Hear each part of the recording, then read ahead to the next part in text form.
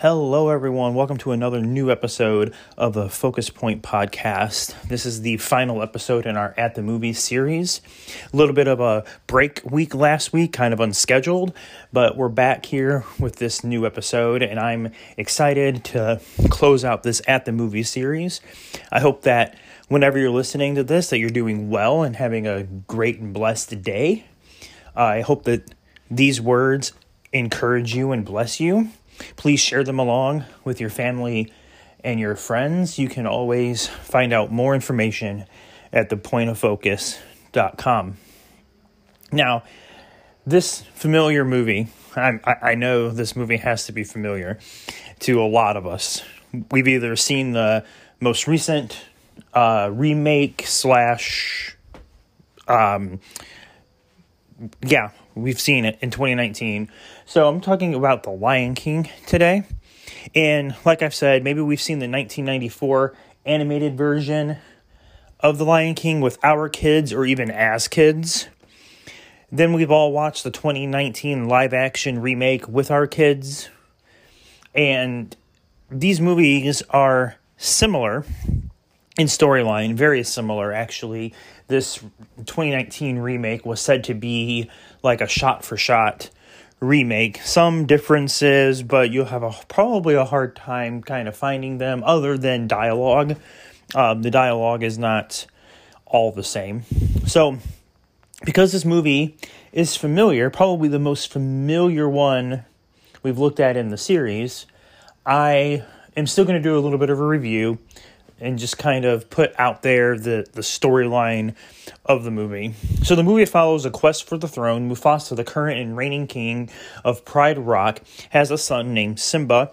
Simba is heir to the throne, and so Mufasa takes Simba on a tour around the Pride Lands, and Mufasa tells his son that he's going to be king, and he's showing him the ins and outs of running a kingdom.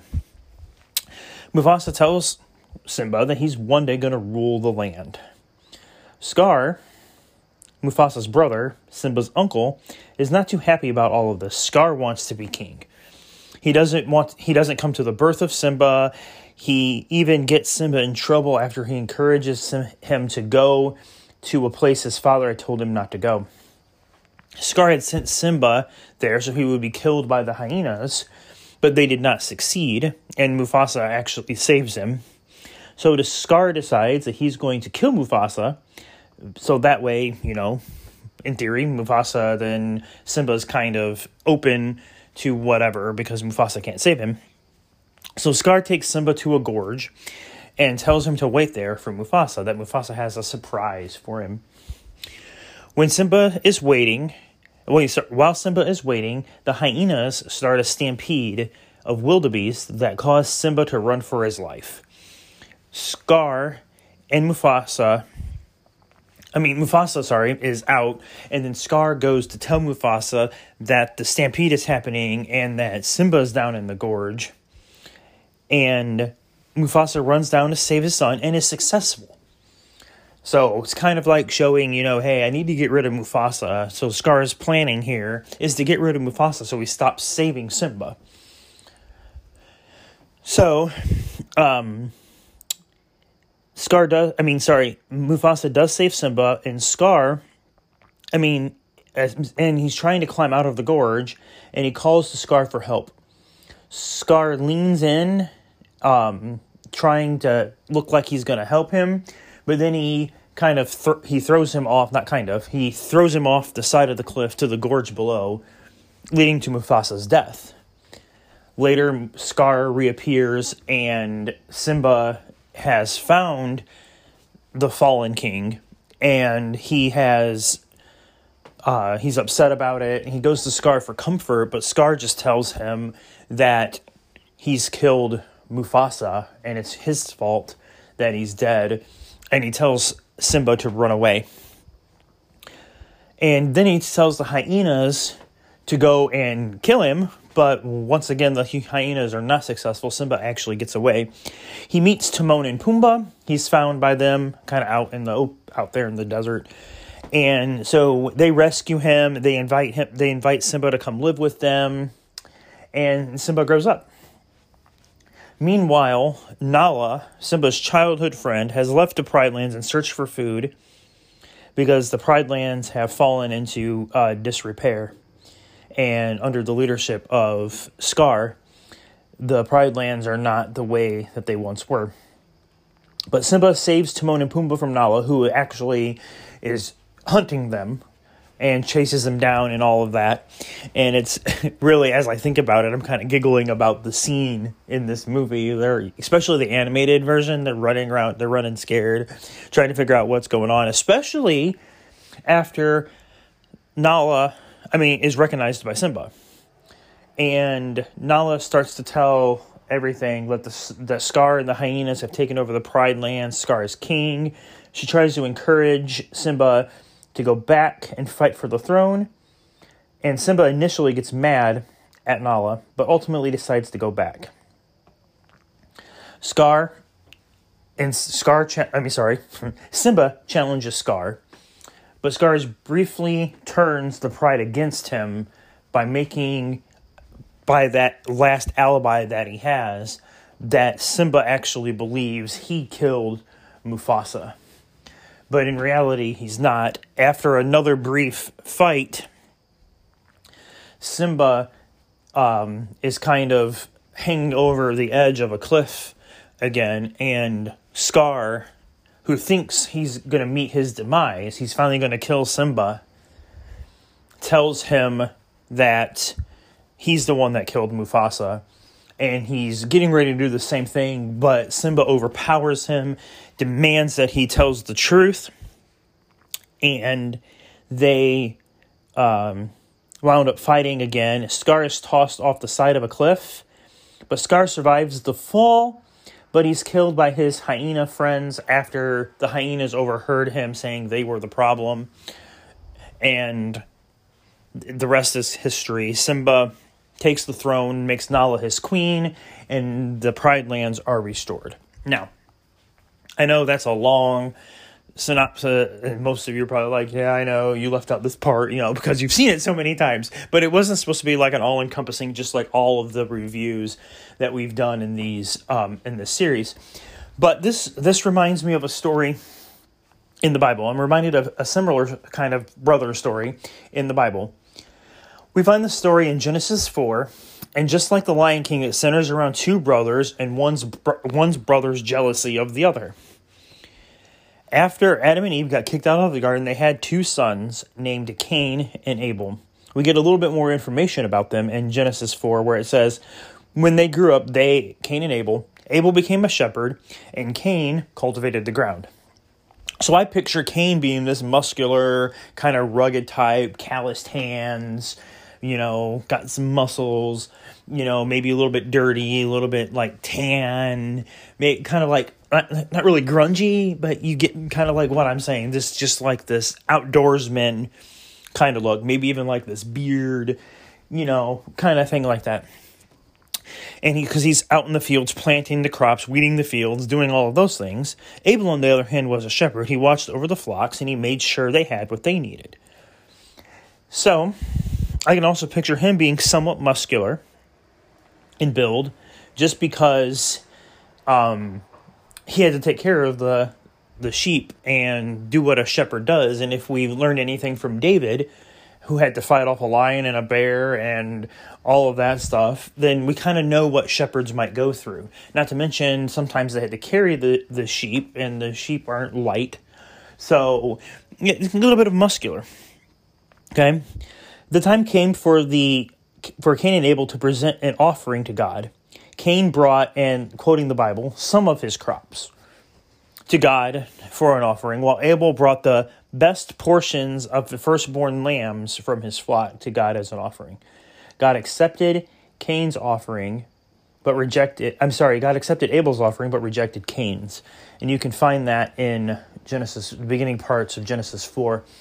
And then I want to read this from Genesis 4, 6, and 7.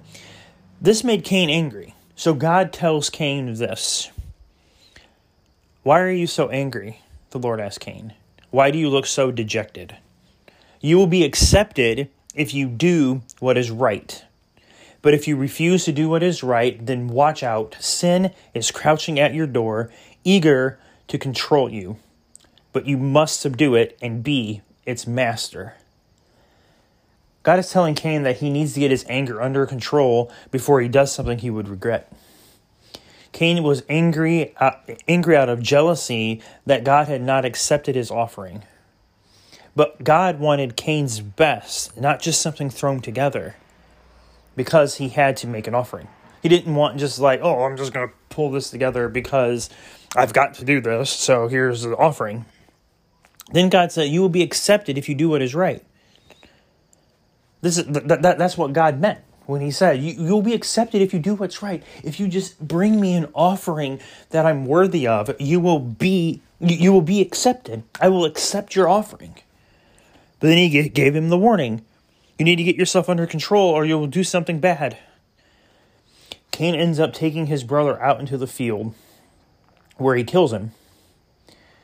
And that's Genesis 4, pretty much 1 through 8, if you want to look it up. And that's where we're kind of going to leave the story. And he ends up killing Cain, and then, the story kind of continues. God finds out, God already knows. God questions Cain about it. Cain is made this fugitive, and no one can kill him, no one can harm him, without receiving 7 times the wrath of God. And all of that can be seen in Genesis 4 throughout the rest of the chapter. But what we see in this story is jealousy gets a hold of us from time to time. We can be jealous of someone's success, their car, their house, their grades, their clothes, the way their spouse treats them, the way their kids act, the fact that they have kids, or any number of things. And we can get jealous, and then jealousy can make us act in bad ways. Now, I don't think we're going to kill anyone out of jealousy, but we can do other hurtful things. We can be mean with our words and actions to a coworker who got the promotion instead of us. We can be mean with our words and actions to the classmate who got an A on the test and didn't need to study. We can be mean with our words or actions to the person who always is wearing the best clothes and we can't afford them. We can always be mean. We can be mean and with our words and actions because someone is expecting a child and we haven't had any luck with children, and the list goes on and on and on. We can just get jealous from time to time. And whether we think about it or not, whether we understand it or not, whether we know it or not, our jealousy seeds in and eventually it comes out in these crazy ways. And we don't, like I said, we don't always know. That's why we're acting the way that we do. But just like God warns Cain, he warns all of us as well. God's warning is a universal warning. God's warning is what jealousy can do to us if we can let it stay. If we let it seed in, if we let it become something that it's not. And let us become something that we're not. God's warning of, you better get it under control. God uses the term sin, but it's just, hey, actions are going to happen if we don't get this stuff under control, if we don't learn how to like what we have and be good with what we have, and that God has blessed us with great things. Yeah, it might not be what somebody else has. It might not be what they have or what they look like or the amount of kids that they have. But God has blessed me with something that I can be thankful for in many, many, many ways. Because like in the movie, Scarlet jealousy over time eat away at him. Never mind that he was living in the Pride Lands, and never mind that he was under the care of the king, who, as his brother, would always care for him and be there for him and protect him as leader of the Pride and the king of the Pride Lands. And Scar had a lot going for him, but he didn't have the throne, and that's what he wanted. And he was willing to kill his brother over what he wanted. And Cain is the same way. And he let jealousy eat away at him for an unknown amount of time. Same thing as Scar. It's never really said how long this whole kind of thing planned out, how long Mufasa had been king and all of that. But Cain, well, until he finally led his brother in the field where he killed him. No telling how long that was, and that wasn't even over. That was just acceptance, really. Now you think about it. Acceptance by God. And that's just another avenue of jealousy. People get accepted. Why did they accept me? Why did they accept my proposal? Why didn't they accept my way of doing things? But they accepted his, and he threw it together the last minute and all of that. And that's kind of what we're dealing with here. But if we let jealousy eat away at us long enough, we can start to do some things we never thought we'd do. God tells Cain in his words that we need to get jealousy and anger under control, or bad actions are close by. It's kind of like a nice, in my way, like a nice translation of it. Sin. We may never kill anybody, but we may call names, and we may poke, throw jabs, and we may, like I said, bad actions are close by. Things that weren't normally coming of us. And I was reminded of this one verse in the book of Proverbs, and I'm actually going to close the episode with it. And the whole thing kind of surrounds about it. It's really a heart thing. Okay? It's a matter of heart. Cain did his actions because he let his heart rot with jealousy. Scar did the same thing because our actions, our heart leads to what our actions are. Whatever's in our heart.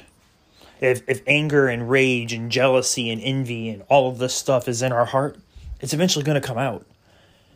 But also, too, the same stuff, joy and happiness and all of that stuff, all the good stuff, love and kindness and all of those things, and patience, all of that can be in our heart as well, and that will come out. So I want to leave you with this verse. Above all else, guard your heart, for everything you do flows from it, for it determines your course of life. Above all else, guard your heart, for everything you do flows from it.